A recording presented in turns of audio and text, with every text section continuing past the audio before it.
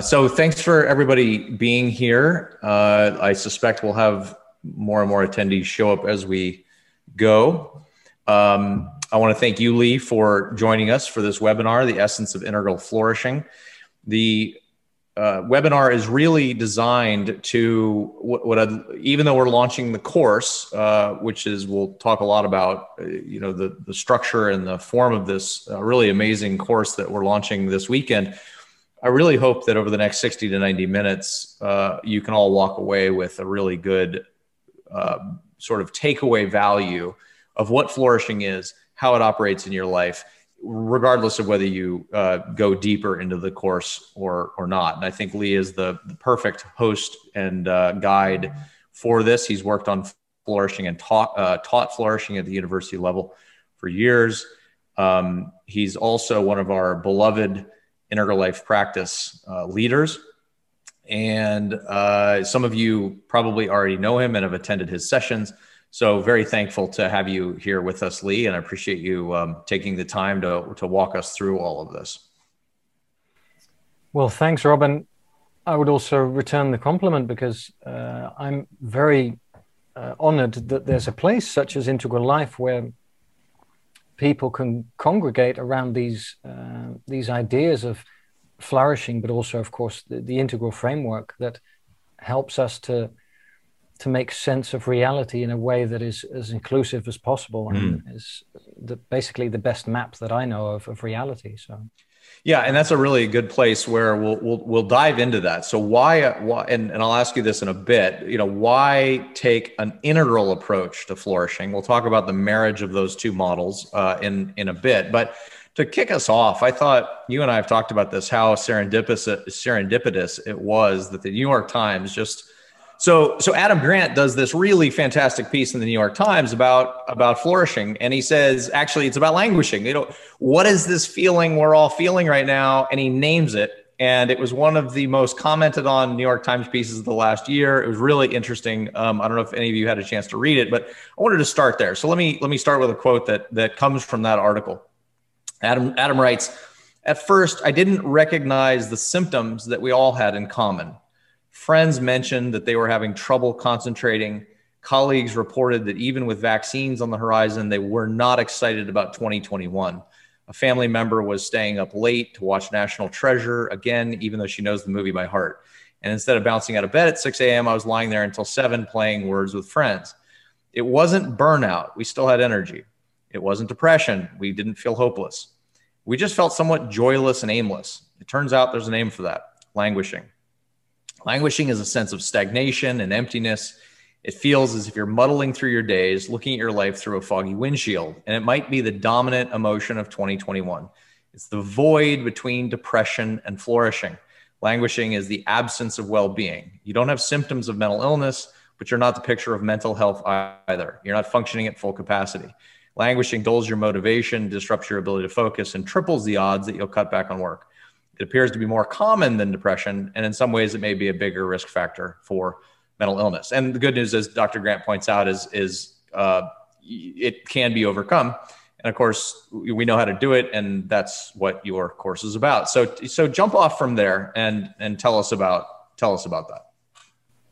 Well, that's a great introduction, Robin. I was also very pleased that the New York Times sort of participated in the kicking off of this course. So the course, The Essence of Integral Flourishing, it combines a large number of insights from the scientific study of human happiness, or what's called academically well-being. And the course combines that scientific insight with the depth and scope of integral philosophy. And throughout the course, participants are invited to engage in at least 60 practical exercises designed to produce a greater sense of flourishing. Yeah. So let's talk about that. What is flourishing? Well, according to a psychologist called Martin Seligman, our level of experienced well-being, so how we feel that we're doing, depends on how well we're doing within 5 categories. And these 5 categories are represented by the abbreviation PERMA. So that's P-E-R-M-A. And I'll share my screen to walk us through the model briefly. So we have indeed the PERMA model here, and the P in PERMA stands for positive emotion. That's basically feeling happy. Mm-hmm. And the E stands for engagement, or feeling completely absorbed in an activity that we're performing, where, for instance, we lose all track of time. And the flow. R in PERMA, absolutely. So that's a flow state. Yeah. And we'll speak about that more later, I think. Yeah. So, but indeed, we can say engagement is flow. Absolutely. And the R in PERMA stands for relationships. So that's basically just feeling connected with each other in a healthy way. And the M stands for meaning, or how much purpose we experience in our life. And the A stands for accomplishment or achievement, both work. And it's about the achievement of goals that are important to us. And later, Seligman added the letter V to the PERMA model. So in the next slide, you can see that it makes the PERMA plus V model. And the V stands for vitality, or feeling fit and energetic. So Seligman very specifically defines flourishing as doing well across the categories of this PERMA plus V model. And what that means is that we're flourishing if we regularly feel happy within positive emotion, if we regularly feel engaged, of course, within engagement, for instance, at work or during sports, and within the category of relationships, if we enjoy healthy relationships with loved ones, within the category of meaning, if we experience a sense of purpose in our life, and within the category of accomplishment, if we're regularly doing things that that help us to achieve goals that we find important, and of course within the category of vitality, that we feel on a regular basis energetic and fit. So, yeah. Stop sharing that. That's fantastic. Now, what I was struck by, I mean, I've been doing this stuff a long time, and I've actually done work in this area, and I've written stuff on it as well. And even knowing it, I was struck by how when I went through the course, I would reference that model again and go, I've been missing some things. I've not been in flow states quite as regularly as I'm used to throughout my life. And that's certainly been true the last year and maybe even the last couple of years. I'm probably not feeling as purposeful in certain areas of my life. And so what I found was that, and this is a point I'll come back to a lot about your marriage of PERMA and integral, is how it became psychoactive. As I went through the course, it became psychoactive. And I've said this to you privately, is like, when you build the mind of you build kind of a flourishing mind, it pulls you towards it naturally as kind of a gravitational attractor, because you start to recognize, oh, maybe I'm not feeling as purposeful, or I'm actually not feeling as connected with my friends. And even this week, I thought, I could reach out. There's 3 or 4 really important women in my life that I haven't reached out to in like 3 or 4 months, like my sister, my aunt, and I'm going to pick up the phone this week and do all of that. So I love how that psychoactivity takes hold in this.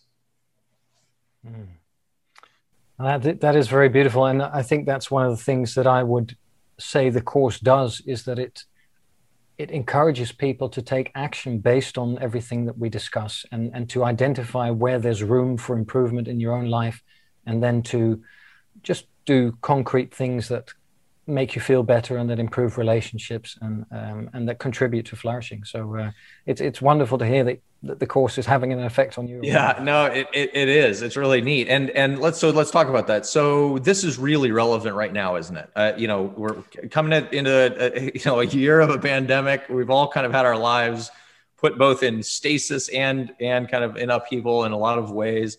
How are we doing? What are the statistics? Are we doing well as a people? I mean, I know, we're all dealing with a lot of stuff. So what does the data tell us? Well, it's interesting because the United Nations recently released their annual World Happiness Report. And that says that due to the COVID pandemic, average mental well-being in the United Kingdom in 2020 was almost 8% lower than predicted in the absence of the pandemic. And that about 22% of the population reported significantly lower levels of well-being than before the pandemic. And my feeling is that as more data continues to come in, we'll likely see similar suffering in other countries, which means, as you said in the introduction, and Adam Grant said, is that a large number of people across the world are indeed languishing. And I would say that if we revisit Martin Seligman's Permaplus V model, and I'll share a screen again, then it actually makes sense within the categories that he describes. So if we're looking at the Permaplus V model, then first of all, if we look at positive emotion, then we can say that the pandemic has left many people feeling, well, I would say much less happy and more fearful about the future. Indeed. And joy is harder to access when you're reading the headlines we are, and when you're under a state of fear and anxiety. I agree. And I would also say that, at least from my own perspective, I've been following the news much more intensively since the pandemic, just to keep abreast of all of the government regulations and things like that. But that also means that I'm exposed to that 24-hour news cycle of basically lots of horrific stuff coming from all across the globe, and very little positive stuff. So yeah, I agree. And so that indeed, as you say, joy much less within positive emotion. And then if we look at engagement, then many people are experiencing less engagement at work, so less flow states, either because they're working from home with a lot of distractions, or because they've partially or sometimes completely lost their job, or of course because they're experiencing increased stress levels at work. For instance, think of frontline healthcare workers who are working sometimes ridiculous hours and not being able to recuperate sufficiently. And then if we look at the next category of relationships, then many people have seen their social circles shrink due to lockdown measures. So that what you're just describing about the women you haven't contacted for a while, I think that goes for many people, that that contacts have really shrunk. And I would also say that many intimate relationships have been placed under much greater strain due to more people having to work from home, spending more time in each other's personal space. Sometimes, of course, with children kept home from school as well. I don't know how it was in the United States, but there's been a significant period in the Netherlands where the parents had to keep their children at home and had to school them themselves. Right. In addition we to all of that, we had the same effect variously throughout the school districts throughout the United States. Yeah. So that puts a lot of pressure on families and on relationships. And another thing that I think is also very important is that many people have been deprived of physical touch due to social distancing rules.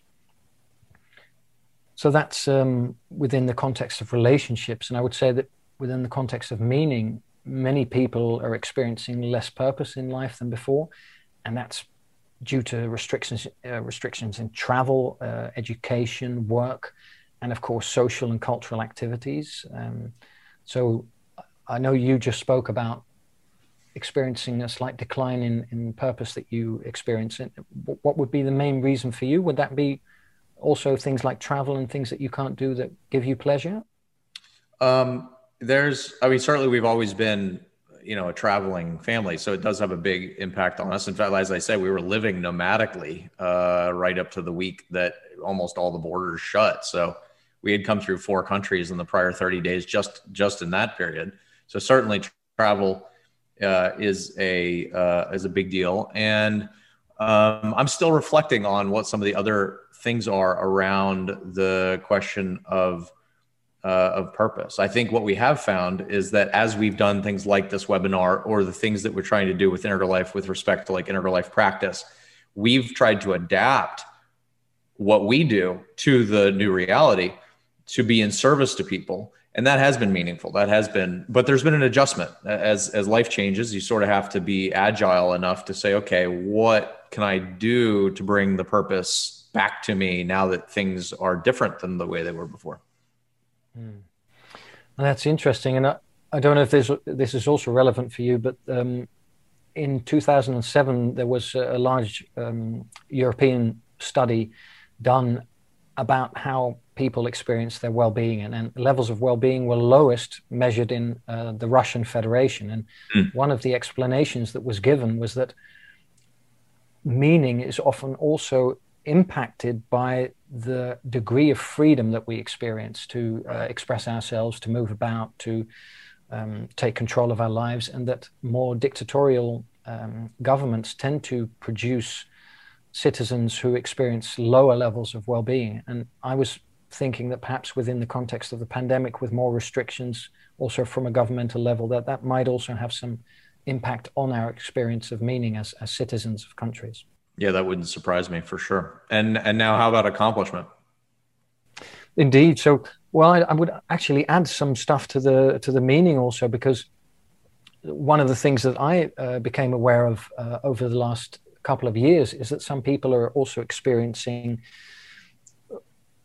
what's called climate depression, and because of many people feel helpless to prevent what they see as the possible future collapse of the Earth's ecosystems. And I think many people are also feeling existential dread about the possible oncoming economic effects of the pandemic. So I think that's also a lot of stuff that's impacting our sense of meaning as well. So for sure. Yeah. And indeed, if we look at accomplishment, then, well, many of us, I think, are unable to achieve the goals that are important to us. And if I think of all of the entrepreneurs that have been stunted in their plans to achieve just business goals, and I think that also goes for individuals. And some resources, of course, have also been cut off for people. So achieving goals has become more difficult and more challenging. So, and also within the sense of accomplishment, I would say, like Adam Grant wrote in his New York Times article about languishing, is that many of us are experiencing a drop in motivation to get things done and are much less productive than before. So that's also a factor. Yeah, if you read some of the comments, just to interrupt real quick on that point, if you read some of the comments to the Times article, there were people would basically say, well, my priorities have really shifted, and I don't, this whole pandemic thing and all the disruption, it's really changed what I care about. So yes, I still want accomplishment, but it's not the same accomplishment as maybe I wanted 2 years ago, because maybe my priorities have shifted. They've deepened in some ways. They've matured. It's like, it's the old, the old adage about you build your career if you lean your ladder against the wrong wall. Well, you climb the ladder and you're still on the wrong wall. And so I think this whole experience has probably, at least for some people, matured their sense of what's really valuable in their lives.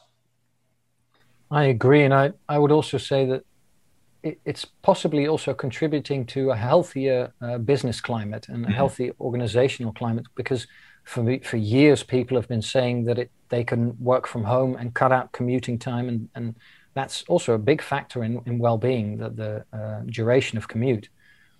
And now, of course, organizations have been forced to have their employees work at home, and apparently it does work. So I think what you're pointing to is that, of course, the double-edged sword of any crisis is that it also produces some opportunities.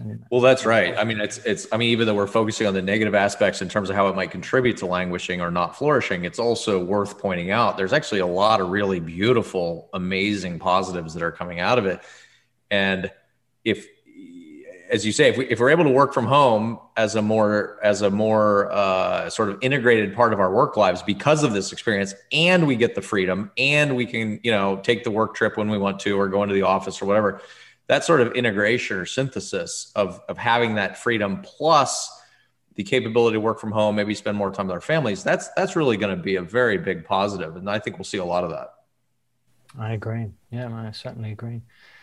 So, okay. To conclude, indeed, the PERMA model in relation to or PERMA plus V in relation to the pandemic, I would say that if we look at vitality, then many people are feeling less energetic and fit. And of course, probably because many people are exercising less due to lockdown restrictions. And I know of some people who have also been eating less healthily than before. Drinking a lot more. Alcohol sales were through the roof. Indeed. So I would say that's one way we can use the PERMA plus V model to gain deeper insight into the mechanics of why people experience higher levels of languishing than before the pandemic. Yeah. But indeed. On the other hand, I was going to add that I like the way you were speaking about the positives, because it's not all bad. And on a positive note, there are many people who've also been able to turn this global crisis into a personal opportunity for growth. And one of the things that, of course, I've been seeing also as someone who's been leading the practices for Integral Life, is that many people in the Integral community have attended the practice sessions to invest in their own well-being. And I would say that's my intention with this course also, is to offer people an additional option to invest in their long-term health and well-being, and hopefully to have some fun while doing so. Yeah, absolutely. Integral, I mean, you would expect Integral Life to say, oh, you know, it's the Integral model, it's great. And this course is one of the most comprehensive integral courses we've done. And I know our members or our audience might say, well, you know, you've said that before. It's true. But it's also true that this one's a lot bigger. Like, there's a lot going on here. And we'll get into in a little bit. We'll get into the just dozens of practices you've got organized through the Integral model and the things that are inside of it. But I was actually really struck just by how comprehensive the approach you took is with respect to the Integral model itself. You actually walk people through, putting aside the PERMA for a moment, you walk people through all of these pieces of the Integral model. Then, of course, you marry it together with PERMA, and then you marry it together under this banner of Integral Flourishing. So I'm really curious, and I've said this to you, so I'm really curious why you did that and what you found, strengths and weaknesses of these approaches. How did they complement each other? And I think the result was quite brilliant, but I want to hear it in your words. Well, first of all, thanks for the compliment. And that is absolutely great praise coming from someone who is so close to the heart of Integral, the Integral community. So I think one of the things that I bring to the table, and we were speaking about this before the call started, is a personality type. So I identify mostly as a personality type 1 within the Enneagram, and they tend to be people who are very detail oriented and who like to do things. I like to perfect things as much as possible. So one of the things that I noticed while I was creating the course was that I wanted to start from scratch. So if you know nothing about the Integral model, I wanted you to be able to arrive with, let's say, an open mind, and then to go step by step into a deeper understanding of integral theory. And I also wanted to create it so that if you know a lot about integral theory, you still see a lot of stuff along the way that you perhaps hadn't yet seen. And that's something I think I bring just from my own life experience. And I've heard many people say this before, but I arrived at integral theory when I was already doing a lot of practices on my own. And I'd also done a lot of conceptualizing and thinking about just reality and how things, what's real and how reality works. And what I found was that coming to Integral, it was like, oh, I thought about that, but I didn't think about that, and I didn't see that, and I didn't see that. And so Ken Wilber's work specifically was, for me, such an expansion of things that I've been working on myself.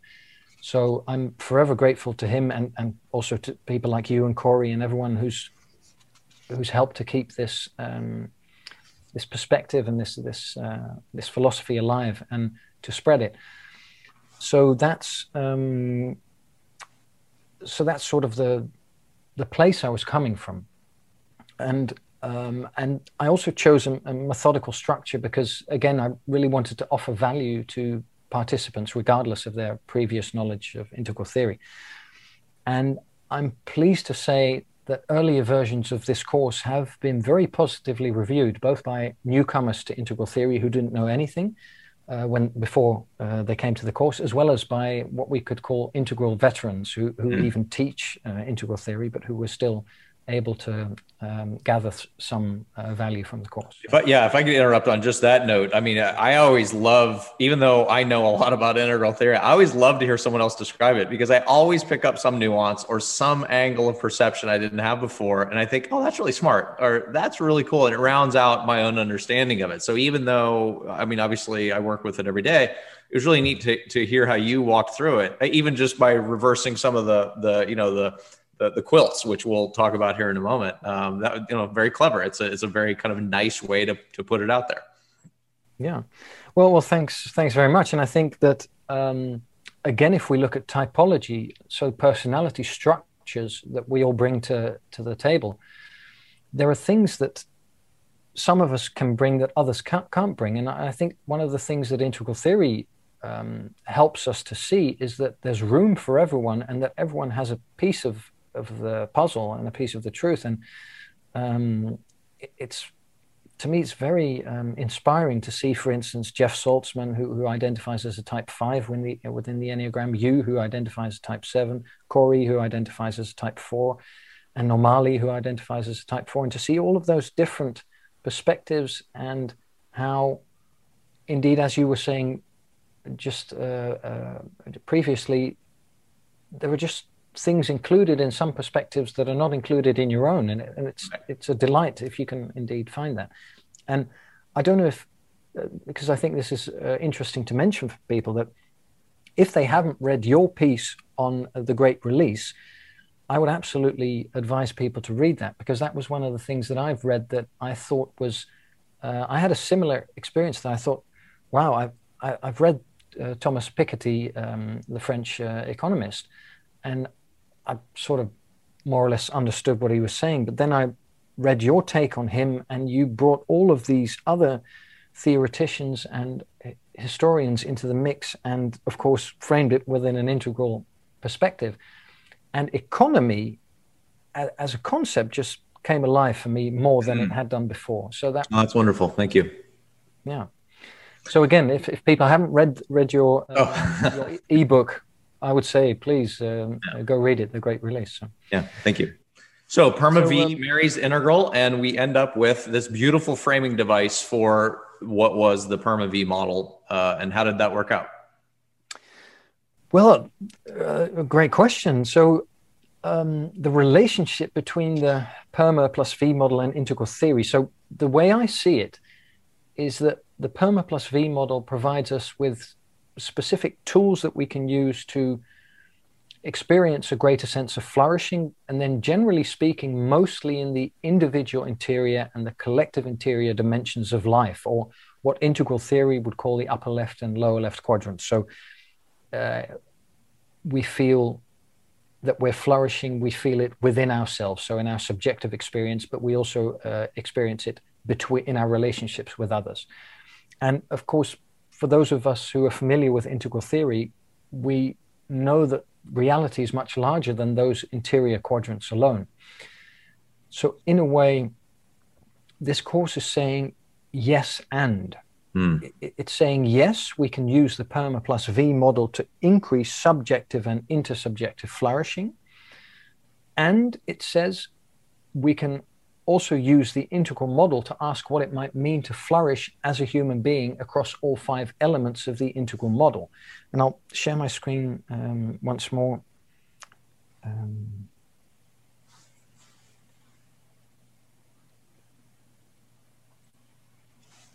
So for those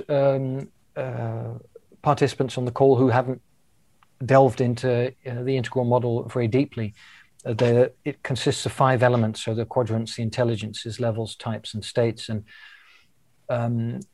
if we're speaking about moving from PERMA plus V flourishing to integral flourishing, then we're speaking about moving from a flourishing within one aspect of reality, and then trying to make it as broad as possible. So we include as much of reality as possible in how we're approaching flourishing. So we could say that integral flourishing is flourishing within the context of the quadrants, within the context of the intelligences or lines of development. So let's say multiple intelligences indeed, within the context of levels. So here it would mean levels of personal development, within the context of types, that would here also mean primarily personality types, and also within the context of states, which here would mean primarily states of consciousness. So I'm not sure whether we need to go into the integral models elements. Rob, what do you think?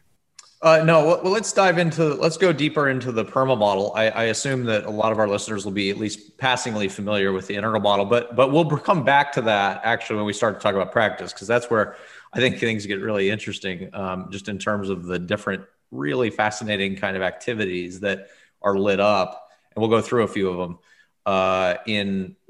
viewed through the integral lens. So we'll come back to that, but let's get specific around the PERMA model.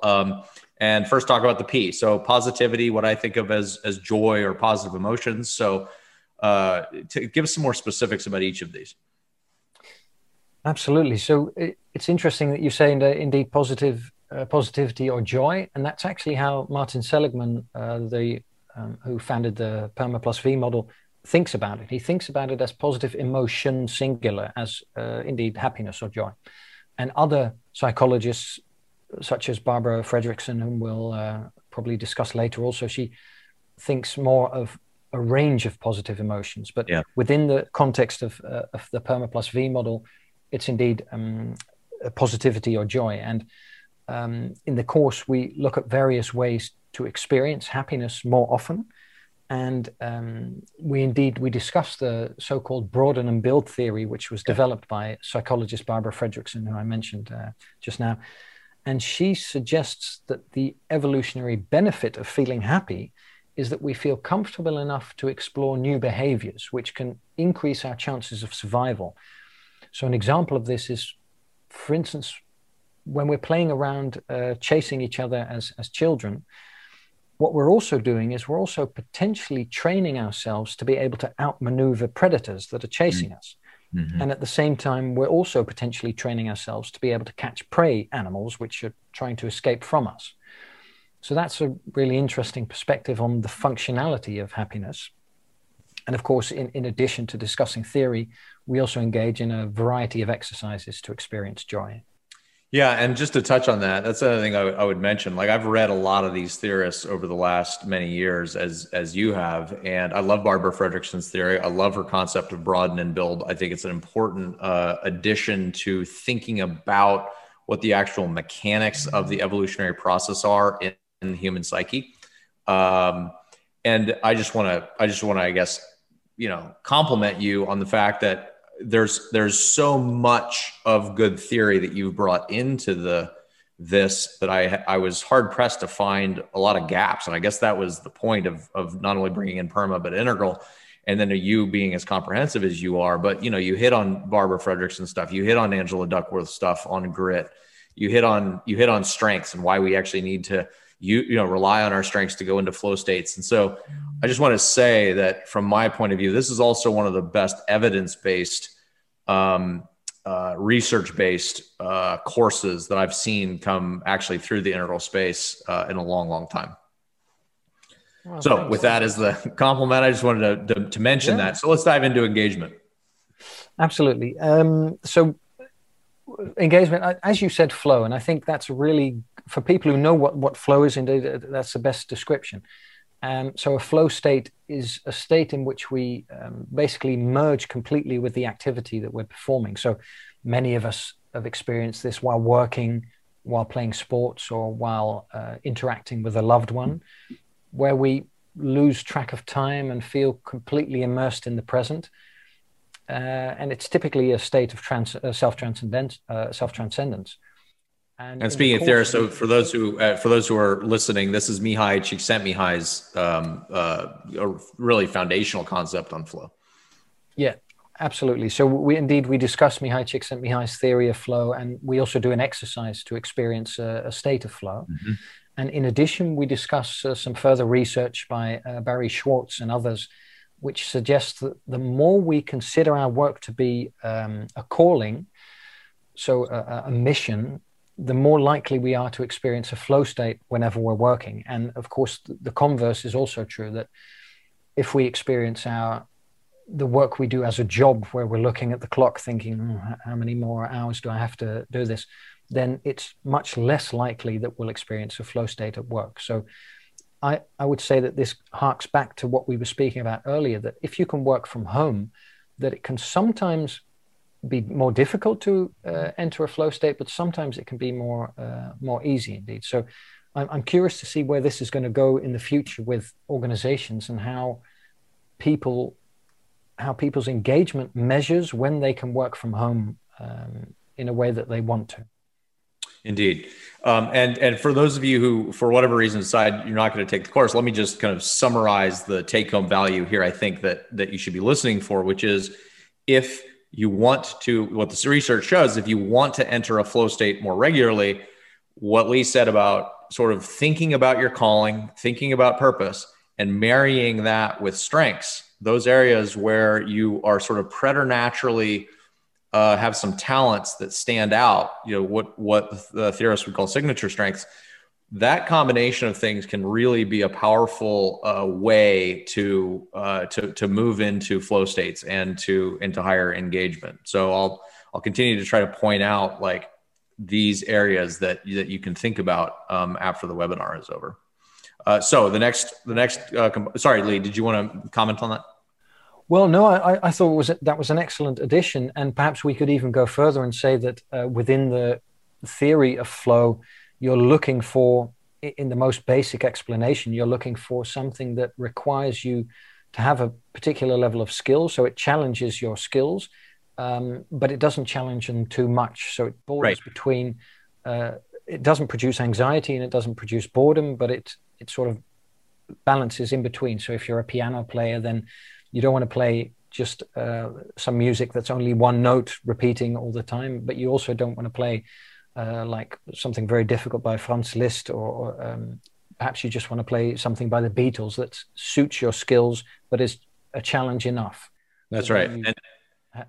Yeah, sorry, didn't mean to interrupt. No, it's fine. Good.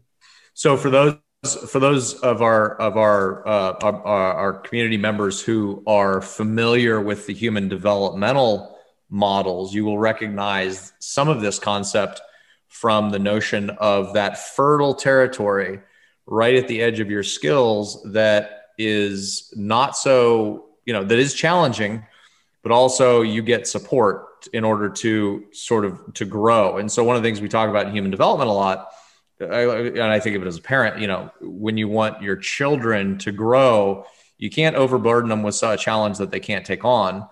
You need to give them enough support, but it also can't be boring, so there can't be no challenge. And so that happy, fertile ground right between challenge and support is a constant sort of concept in human development itself, and in the growth of the growing up process, and even waking up, in your meditation practice or whatever it might be. And of course, Lee's bringing that in rightly here as being a really robust concept in the notion of flourishing and finding flow as well. Absolutely. So relationships. Let's talk more about relationships, the R in the PERMA model. Indeed. As we were saying before the call, that's also a very important domain for many people, indeed, during the pandemic. And within the context of relationships, we discuss in the course the research of psychologist John Gottman, who studied married couples and who discovered that the best way to completely destroy relationships is to treat others with contempt. So naturally in the course, we discuss how to avoid behaving contemptuously towards others, and instead how to nurture constructive and mutually beneficial relationships. And in doing so, we explore a number of exercises to cultivate compassion and gratitude towards people in our life. Yeah, it's so important. And of course, Dr. Keith talks about this all the time as well in the Wit and Wisdom show, and how easy it is to develop resentment over time.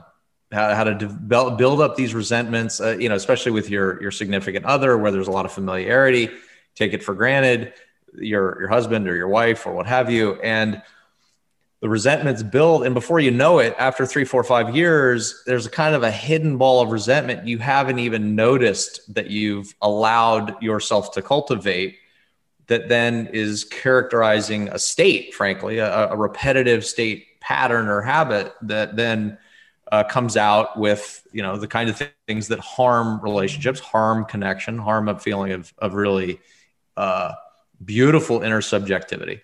So I'm really glad you brought up that concept of both the compassion, and the gratitude in this context. It's really critical.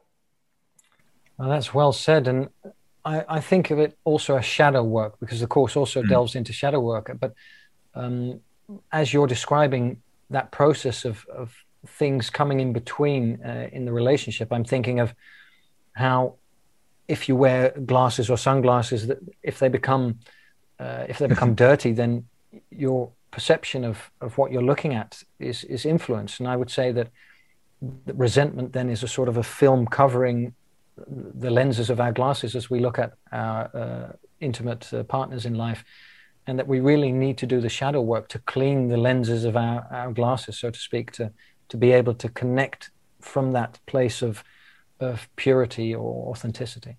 It really, that's well said. And it can be so subtle. I mean, that's the thing about this. These things can be so subtle, and you swim in the waters and you don't even totally see it yourself. So again, the psychoactivity of any of the work we do, whether it's this course or the stuff that we do with our shows or whatever, all of it is designed to create a mind, an integral mind that via its psychoactivity is able to kind of self-heal and to see things that are so easily missed otherwise.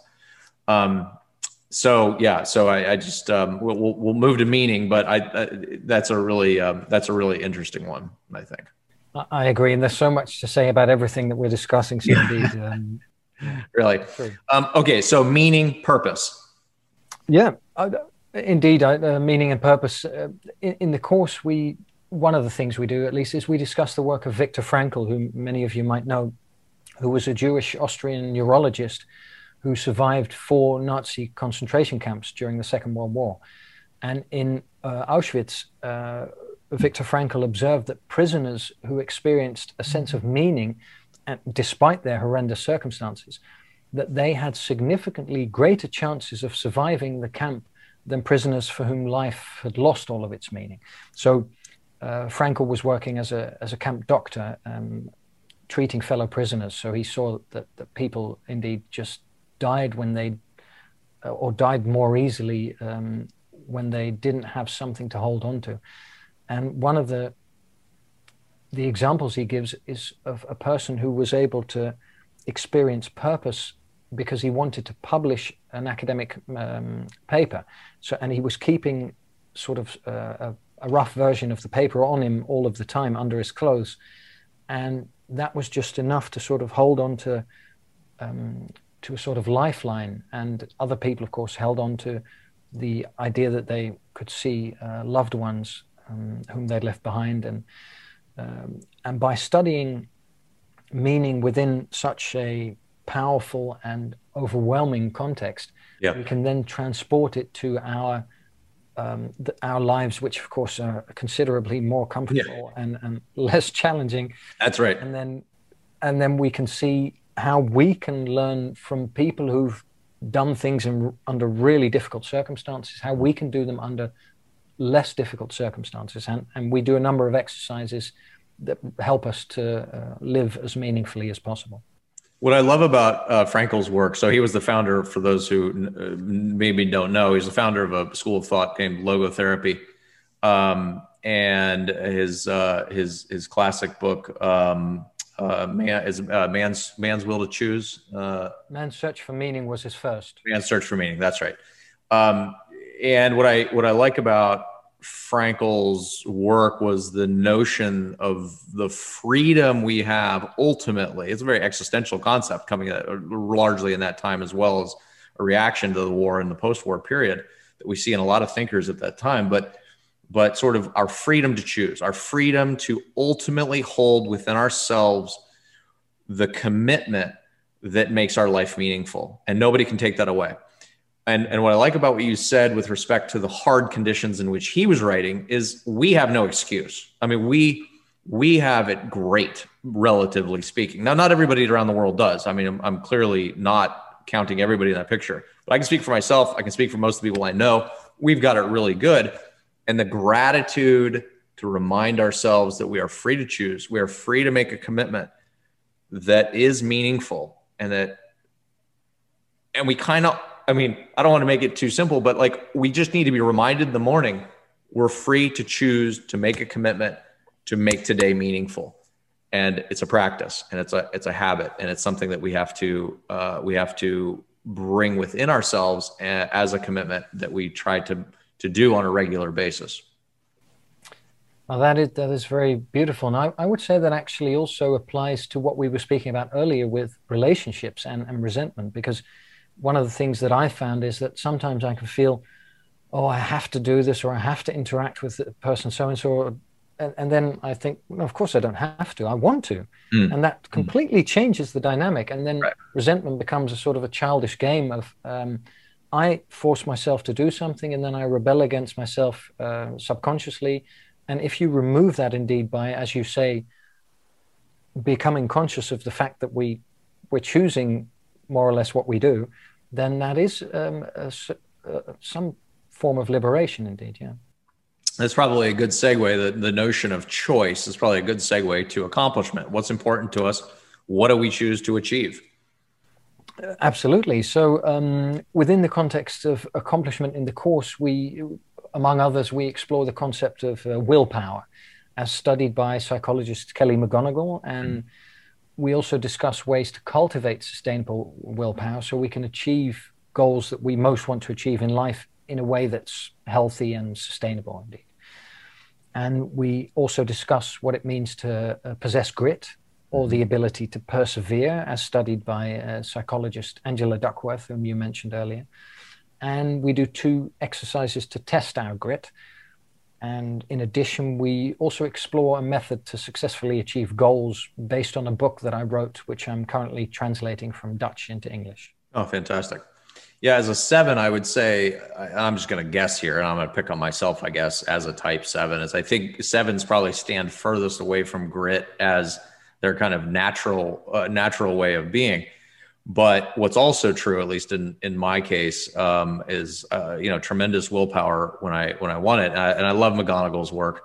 I love how the concept, you can actually build willpower. So the brain science on this is fairly demonstrative that you can build willpower. You can build a brain that actually gets better at impulse control, impulse resistance over time, at really focusing on the achievement of what you want and sticking with it. And of course, Angela Duckworth's work on the way in which you then stick with it, which is one of the things we try to pass on to our children. And that's the hard part. Like, how do you train the kids for grit? But it's something we're working on constantly, because the kids don't want to have grit. They don't want to play the piano one more time or do the jujitsu one more time or whatever. So it's a constant resistance. Yeah. And I could imagine that, I don't know how this is for you, Rob, but that for this generation growing up with all of the distractions, that it might be even more difficult, because, for instance, smartphones are so easy to pick up, and then you're down a rabbit hole instead of perhaps indeed practicing something that you would actually prefer doing. So what's your experience with children and indeed distractions? Well, as we know, even adults are failing at this. You have a very hard time fighting the experiment or the power of an AI-based algorithm that can learn in real time and be deployed across an experiment of 1.5 billion people, like you can with Facebook. So if you just think about that's what's on the other side of your experience, it's no wonder they're winning, because that's a very hard thing to match your individual psychology against when that's what's coming at you. So my belief on this for 10 years, ever since I did my TED Talk to some degree on this, it was actually on a whole bunch of things, but this was one of the components, was, you can't expect your 11-year-old to win that battle when even your self-aware 35-year-old can't win the battle. So what you need to do is you need to create an environment where, to some degree, you're protecting that, until developmentally the capacity for the impulse control, the capacity for the constant feedbacks that are the notifications, the constant dopamine hits that are the likes on Facebook or whatever it is, Instagram or whatever the kids are using now. There's a time and a place for them to transition developmentally, I think, into that. But by the way, this is not just apply to the kids; it applies to us too. As you say, it's like we're all distracted with this crap, and it does become a practice of vigilance with respect to saying, okay, did I just and I use Twitter. I'm not on Facebook, haven't been for years, but I am on Twitter. So I'm constantly asking myself, what's the give and take here? Did Twitter make me its tool? Or is Twitter my tool? I'm constantly in that question. And I'm constantly reminding my friends and followers on Twitter of that exact question. Like, we need to use these platforms as tools. We need to not become their tools. And that requires a level of self-awareness. And again, not to plug the course, but just generally speaking about integral life and integral life practice more broadly, like this is the level of self-awareness I think we need to have as adults. And we need to, speaking about kids, pass on to kids. We need to help our kids have almost like a proto ILP so they can start to cultivate the skills of self-awareness that say, have I given up my agency here? Am I still an autonomous agent that has its own dignity, its own self-worth in this system that wants to turn me into basically just another, component of attention in their business model. That's tricky. And that's certainly, clearly we see that is one of the things, hurting society and democracies and, all these other things. So it's a life condition that we're having to serve.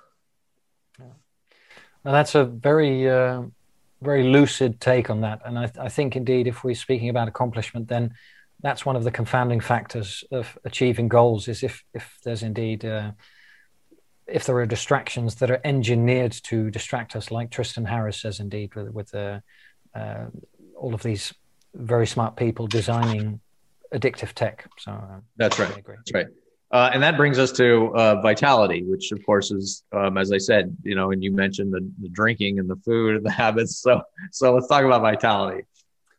Indeed. So in the course, when we get to vitality, we explore healthy eating and drinking habits, indeed. And we do a series of physical exercises. And we also get to meet two friends of mine who are former martial arts champions who tell us about nutrition and exercise. And we explore how to get good sleep. And we discuss why drinking alcohol might sometimes leave you feeling thirsty instead of refreshed. And in addition, throughout the course, we also discuss some neurobiology, and we do a number of exercises related to stress and relaxation, and also shadow work.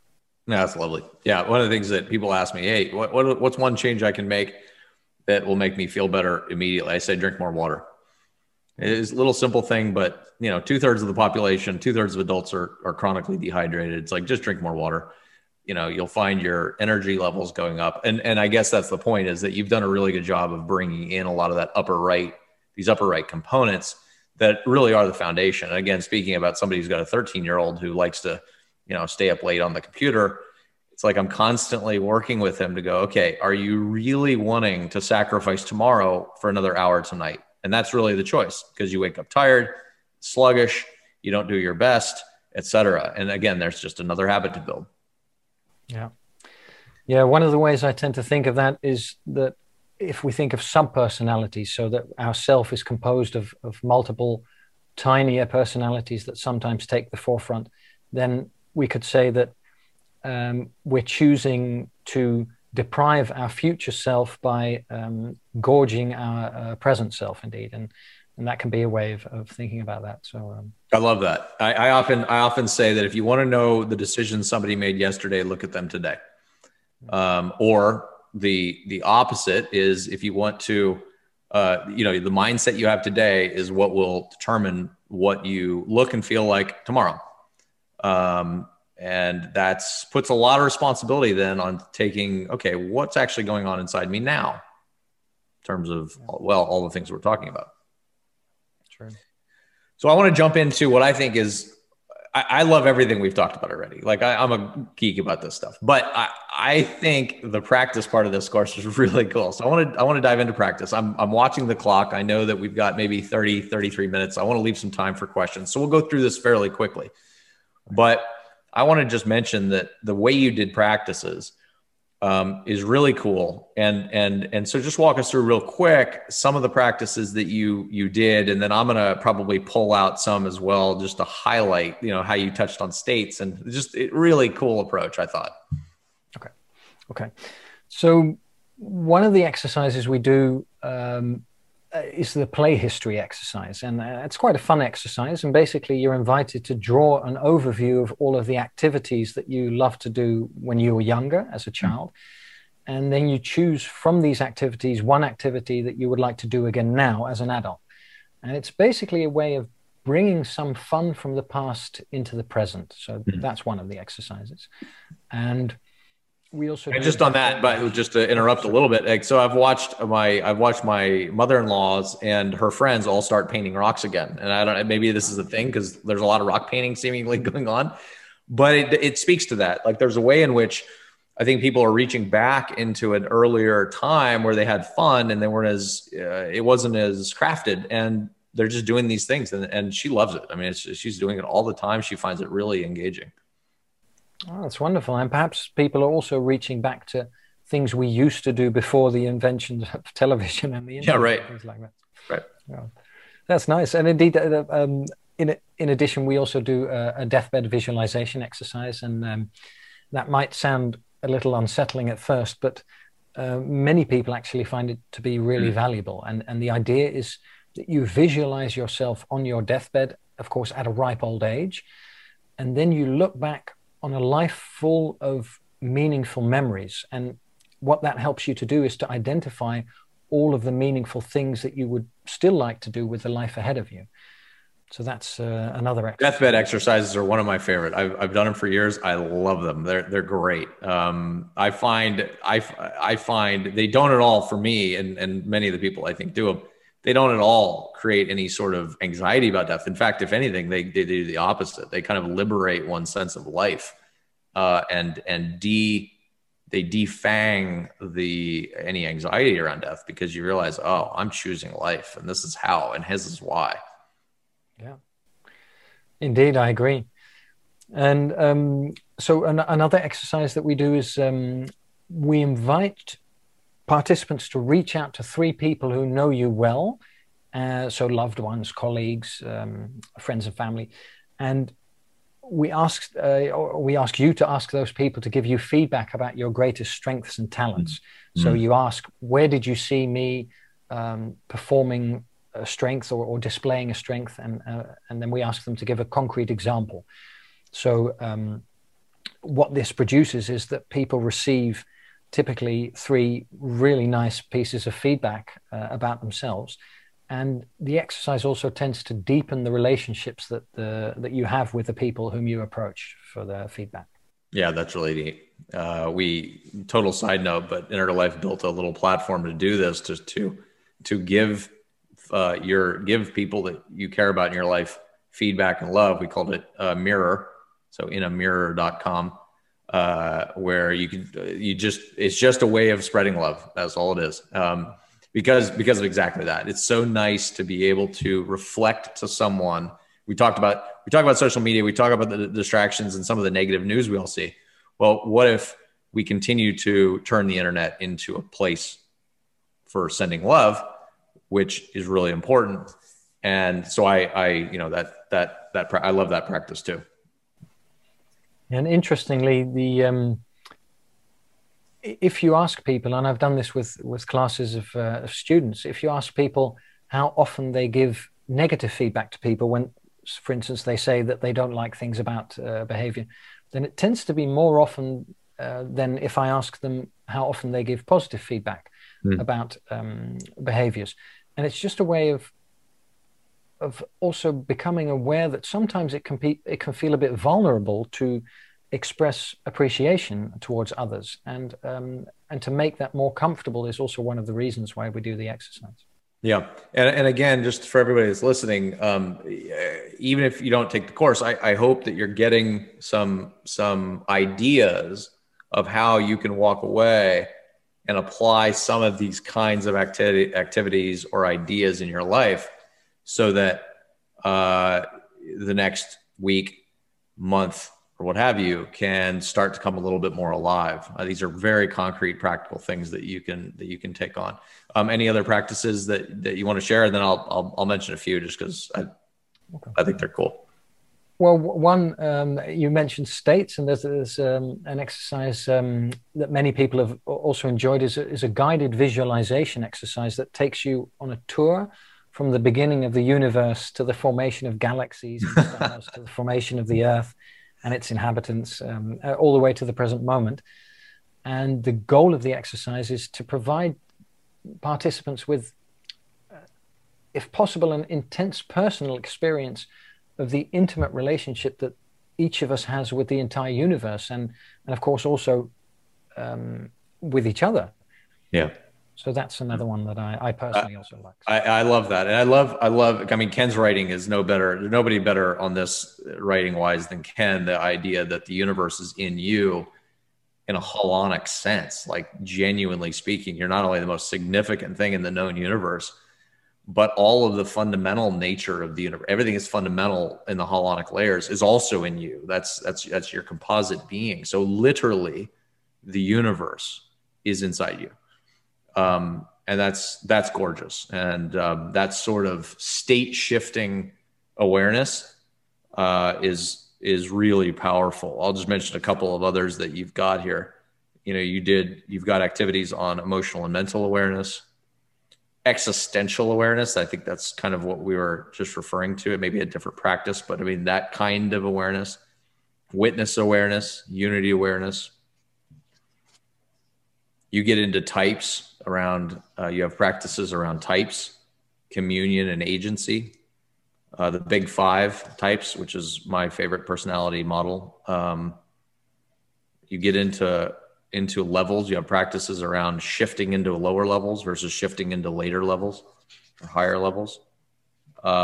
You've also organized the practices by quadrant. So we've mentioned some of the stuff that's in the upper right, excuse me, in the upper left, the lower left, contribution in the lower right, and the deathbed, the superhero exercise, the golden shadow and dark shadow exercise.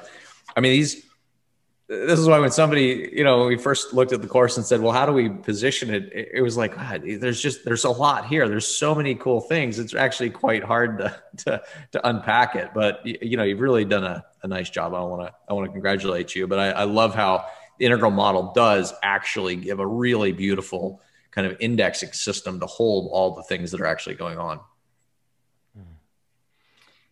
I agree. And yeah, go ahead, please. No, I was going to say that one of the things that integral theory does is it allows us to see how everyone is right, but partially right. And when you were speaking about types, one of the things I personally really enjoyed about making the types module is how in the culture war currently many people are going at each other's throats about the differences between sex and gender and things like that. And if you introduce integral theory into the conversation, everybody can be right and can have their place across the quadrants, and it's just a way of sort of alleviating the tension between seemingly paradoxical perspectives, which actually fit together perfectly if you look at it from a broader perspective. And one of the things I try to point out to folks is that in some ways, at root, it can actually be really legitimately and sort of justifiably selfish in the sense that this is what you want to experience. Don't worry about fixing other people. You know, allow this framework, the integral framework, to heal the lack of joy in you when you see the otherness. And what happens as you do that, as you have that kind of selfish, motivation, I'm using selfish is probably not the right word, but when you're saying, well, actually, I want to heal myself first, you become you become a transformative agent yourself, because you're no longer operating from fear. You're able to empathically relate. You're able to have more compassion for otherness, and you're able to serve in a very different way with love that helps others become less fearful. And so speaking to what you just said is actually really, really important, is that it's not just about kind of healing the world. It can also be, boy, wouldn't it be nice if I use this to bring all of this alive within myself, and then I become the agent of transformation. Well said. So I've said before, the way we summarize the course is you sort of build this psychoactive mind of integral flourishing. It brings in, higher functioning, more meaningful engagements, deeper connections, more flow-oriented activities. I think that it can work quickly, as we've said. This stuff can happen, within an hour, 2 hours, today, this week, and it can also work, as you build this mind of flourishing over time. Is there anything else that you would add to that? Well, I like that framing that you spoke about earlier. Also, is that it's psychoactive. So you sort of acquaint yourself with the terrain, and in some intriguing way, the theoretical frameworks influence our behavior. And it's as if the clearer we see the map, the easier it is to navigate towards our highest potential within that map. Yeah. So that's in relation to indeed the psychoactive nature. And another thing I would add is that it can be quite powerful to share your experiences of the exercises with others. And that's why, for people who are taking the course, we'll provide them with access to a private group where they can come together with other participants and discuss theories and practices in the course. Yeah, that's really lovely. So this is a moment where, with the remaining 20 minutes, and we can stay over for a little bit, but I want to be respectful of everybody's time. This is a moment where I'm going to provide a little bit of instructions. If you want to start, the folks listening in want to participate with some questions. If you have any questions, there are two ways to engage. First, you can click the raise hand button, which will tell us you want us to turn on your camera and have some real-time discussion, or you can submit a written question by clicking the Q&A button, and we will read it on air. There is, so as those things are beginning to come in, I will just ask Lee one final question of my own, which is, what would you say directly to listeners right now about, people who have maybe taken a human development course, what this might contribute to them? That's a good question. Well, I would say that, as we've been saying throughout this webinar, is that the course essentially represents 24 years of my professional life, and it combines many of my most important insights and experiences and knowledge. So in a way, it's a life's work in a single course. And people who've taken earlier versions of this course, they've typically received a great deal of value. And as you said, it's quite a humongous course, and it consists of 83 videos, 17 audio exercises, and 64 other practical exercises, which are all intended to help people enhance their well-being, increase their resilience, and deepen their self-insight. So if you take the course, you'll discover that it really is about you, about whoever's taking it as the participant, and about how you can optimize the quality of your life in a practical way.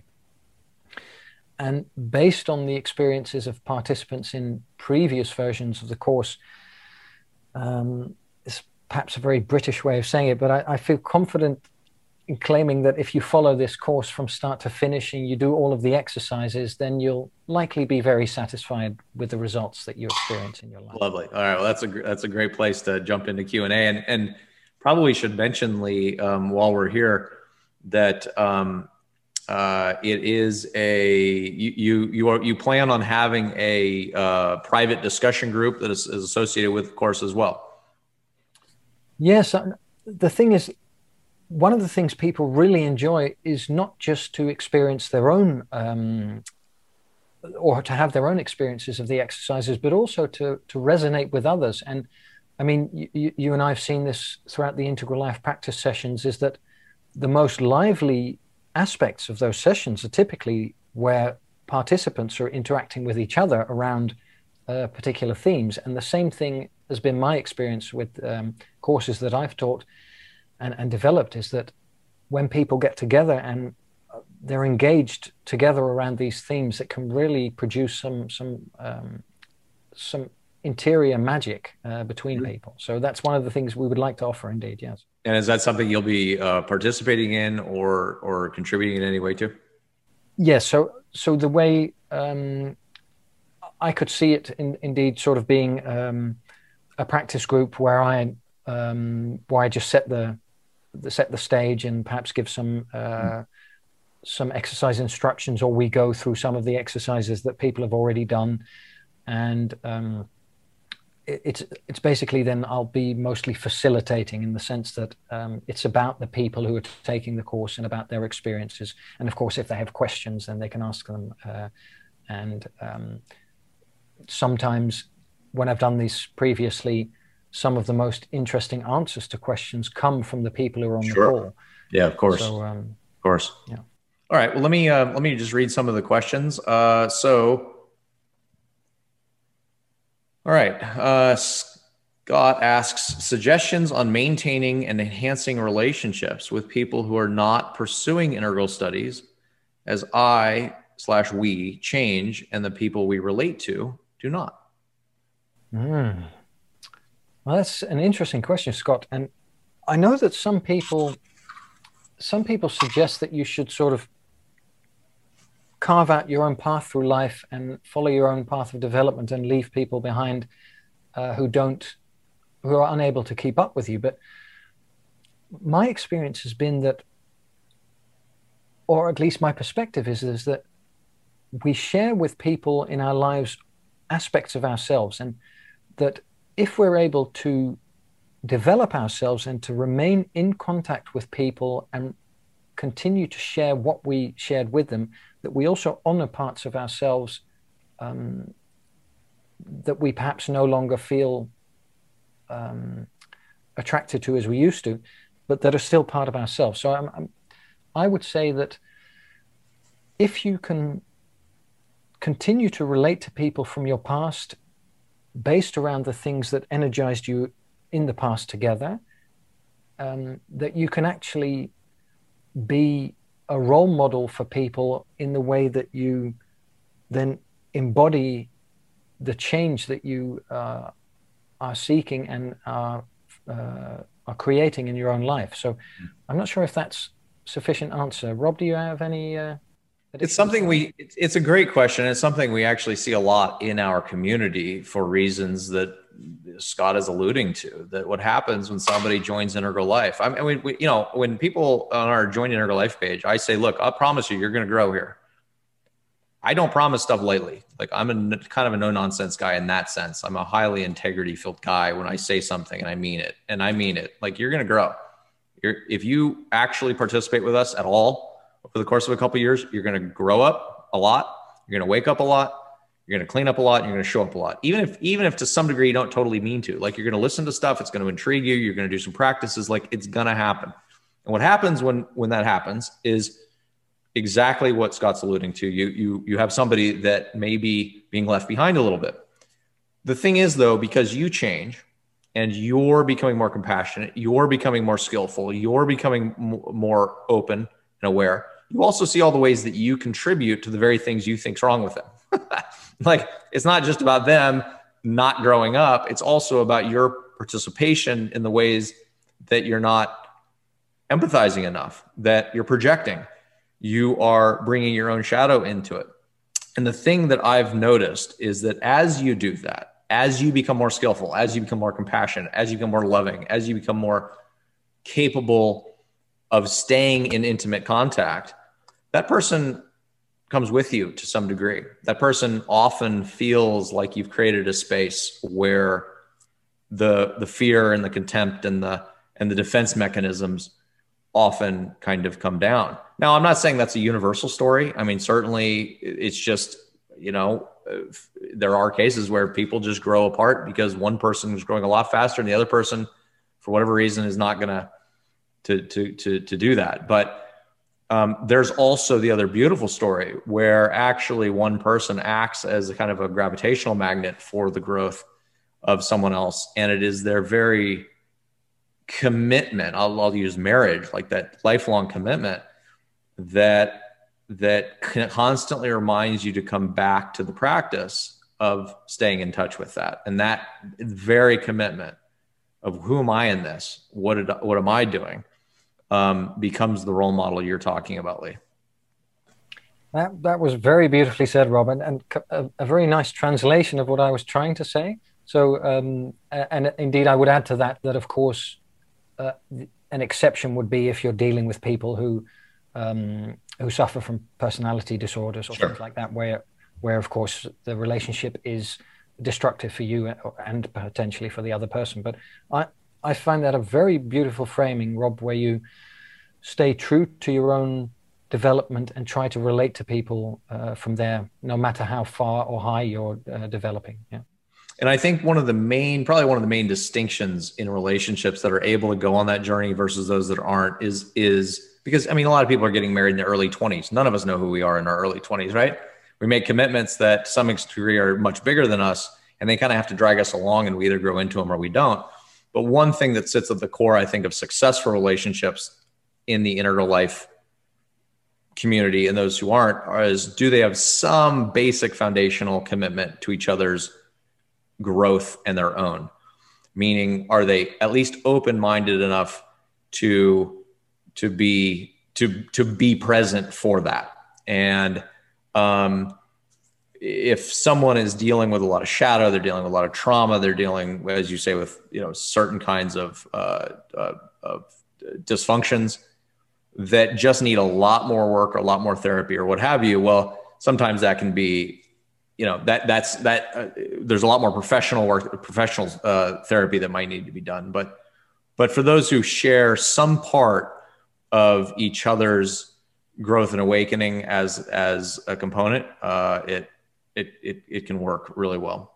All right, let me jump into the next question. Marcy asks, how would you characterize the difference or sameness of resiliency and flourishing? So resilience versus flourishing. So that's another very good question. And I think that we could perhaps say that that resiliency is almost a trait that we can develop and cultivate, whereas flourishing is the result of certain actions that we take and certain attitudes that we cultivate. So that would be where I would start.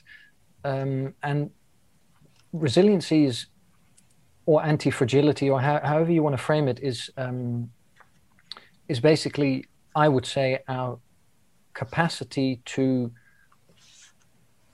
meet adversity with flexibility and to stay true to ourselves regardless of disturbing circumstances, mm-hmm. and to bounce back from challenges and to overcome obstacles and things like that. And so I would say that resiliency is something, if we're looking at the PERMA plus V model, for instance, I would say we could perhaps fit resiliency within the accomplishment category as something that can help you to achieve goals and to stay on the path that you've chosen for yourself. So that would be my reply. Rob? That's great. Well, my answer would be similar, I think, just in the sense that when you do the skill building that you're offering here, in the context of the PERMA V model or the quadrants, what have you, that skill building itself becomes the way in which you're resilient.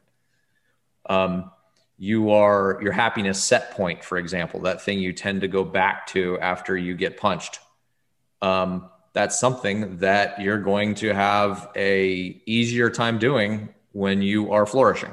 And it's going to be easier to flourish when you are doing the very things we're talking about, the very activities. And it sounds stupid, but like, hey, drinking water, getting the good night's sleep, spending some energy, walking, being in gratitude, staying connected with loved ones, doing purposeful work, being in flow.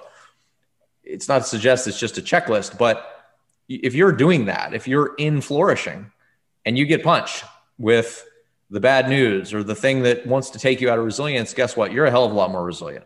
That's just a fact. So I would say they're actually quite intimately related. They're not exactly the same concept, but they're quite intimately related. Well said. I like that.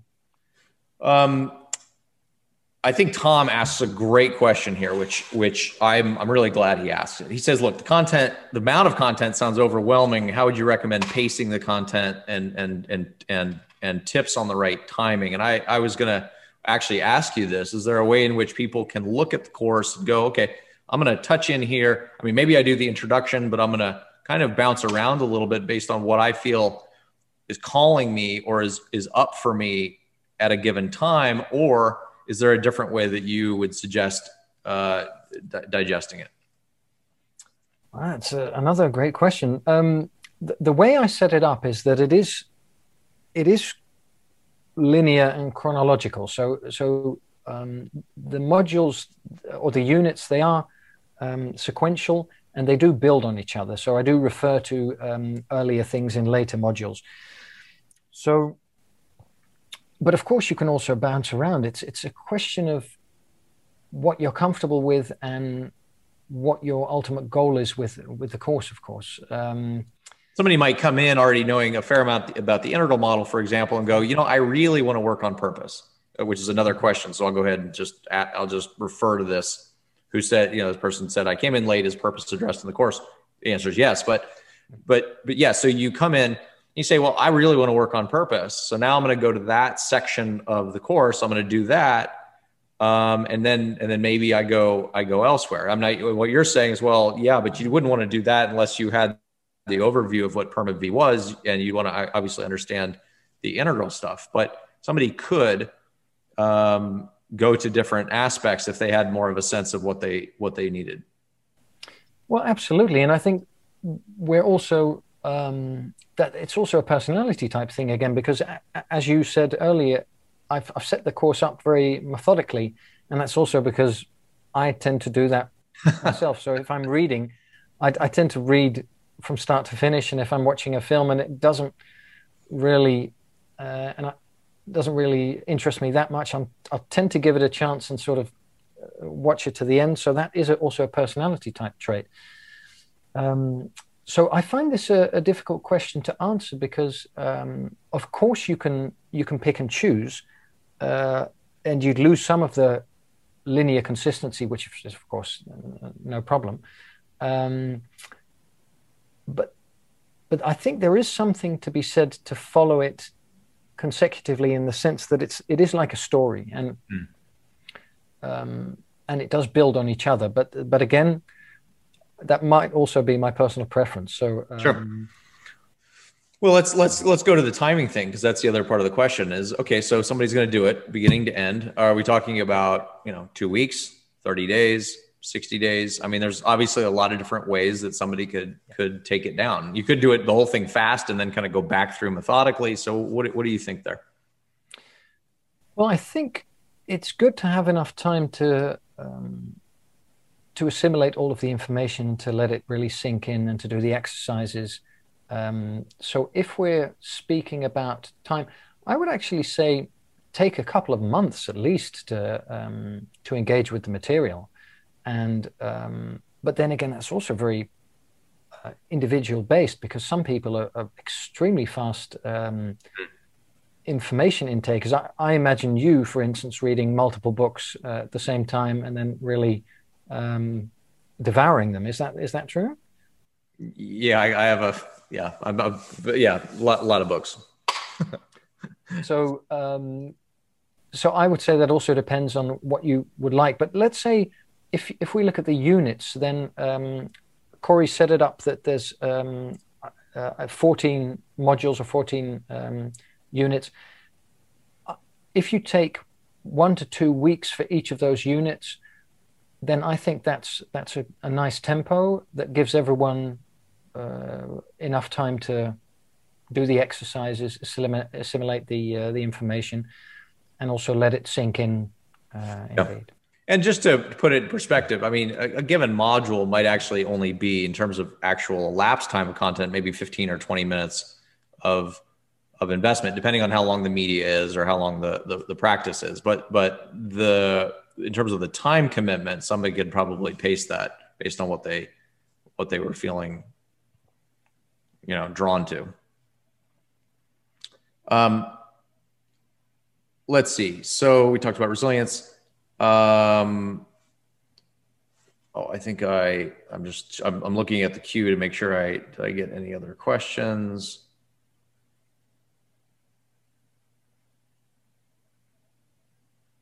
Okay.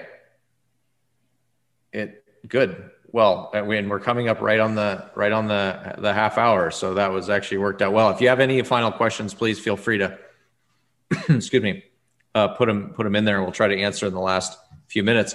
One of the things I was going to mention also in terms of the pacing of the course, or the way it lays out, is Lee was nice enough to prepare a practice guidebook that gives you a sense of the overview of all the practices. And it's cool because it's by quadrants and states and types, and that's kind of neat. So you can get kind of an overview. Is there anything you want to say about that, Lee?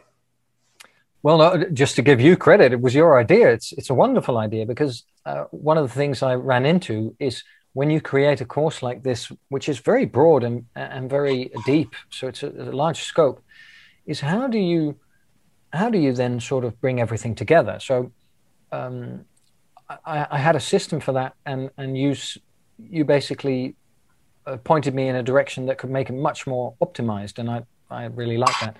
So you suggested creating a practice book, so people also have the practice book even if they finish the course, and they can always go back to the practice book and see, for instance, I want to do an exercise related to mental intelligence today, or I want to do an exercise related to the lower left quadrant.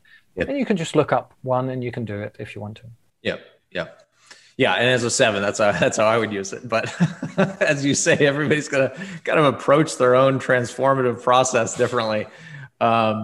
So that's cool. So just a couple of housekeeping items. So what we're doing is, this is the launch weekend. The course just went live this morning. It's a $195 course. We are discounting it down to $125 this weekend only. And of course, if you're an Integral Life member, you get another 25% off that. So it gets you right to the $100 mark. So about half off. Candidly, we don't really make a lot of money on these kinds of things. We do it because we're trying to bring the best people in the community and their contribution to you in these different things, whether it be Loving Completely with Keith's course, or Flourishing with Lee's course, or what have you. It gives you a way in which you have a broad catalog of things to choose from, because we can't cover everything with just our dialogues that we do on Integral Life. We can't cover everything through Integral Life Practice. We also have a course catalog that you can then engage with in more deep dive areas that you want to. So just so you understand kind of the philosophy of how Integral Life brings forward its offerings to our members, that's what we do. And of course, you don't have to be a member to participate in the course as well. So with that, thank you for Lee, first to you for joining us on this. So this is really cool. It's always lovely to chat with you. And I hope that as people get to know you more, they will come to love you as we do. And for anybody joining us, thank you for participating, and feel free to jump into the course. I think it's really going to be very, very valuable for you. And I know we'll all stand by to support you in any way that we can. And of course, Lee will as well, inside of the private discussion group for the course itself. So Lee, I'll let you take us out. Well, thanks, Rob and Corey, for helping the technical side of the webinar. And thanks everyone for attending. And I hope to see you all on the course or during the Integral Life Practice sessions that I also host. So thanks everyone, and thanks, Rob. All right, everybody. Thank you very much. Appreciate it. Take care.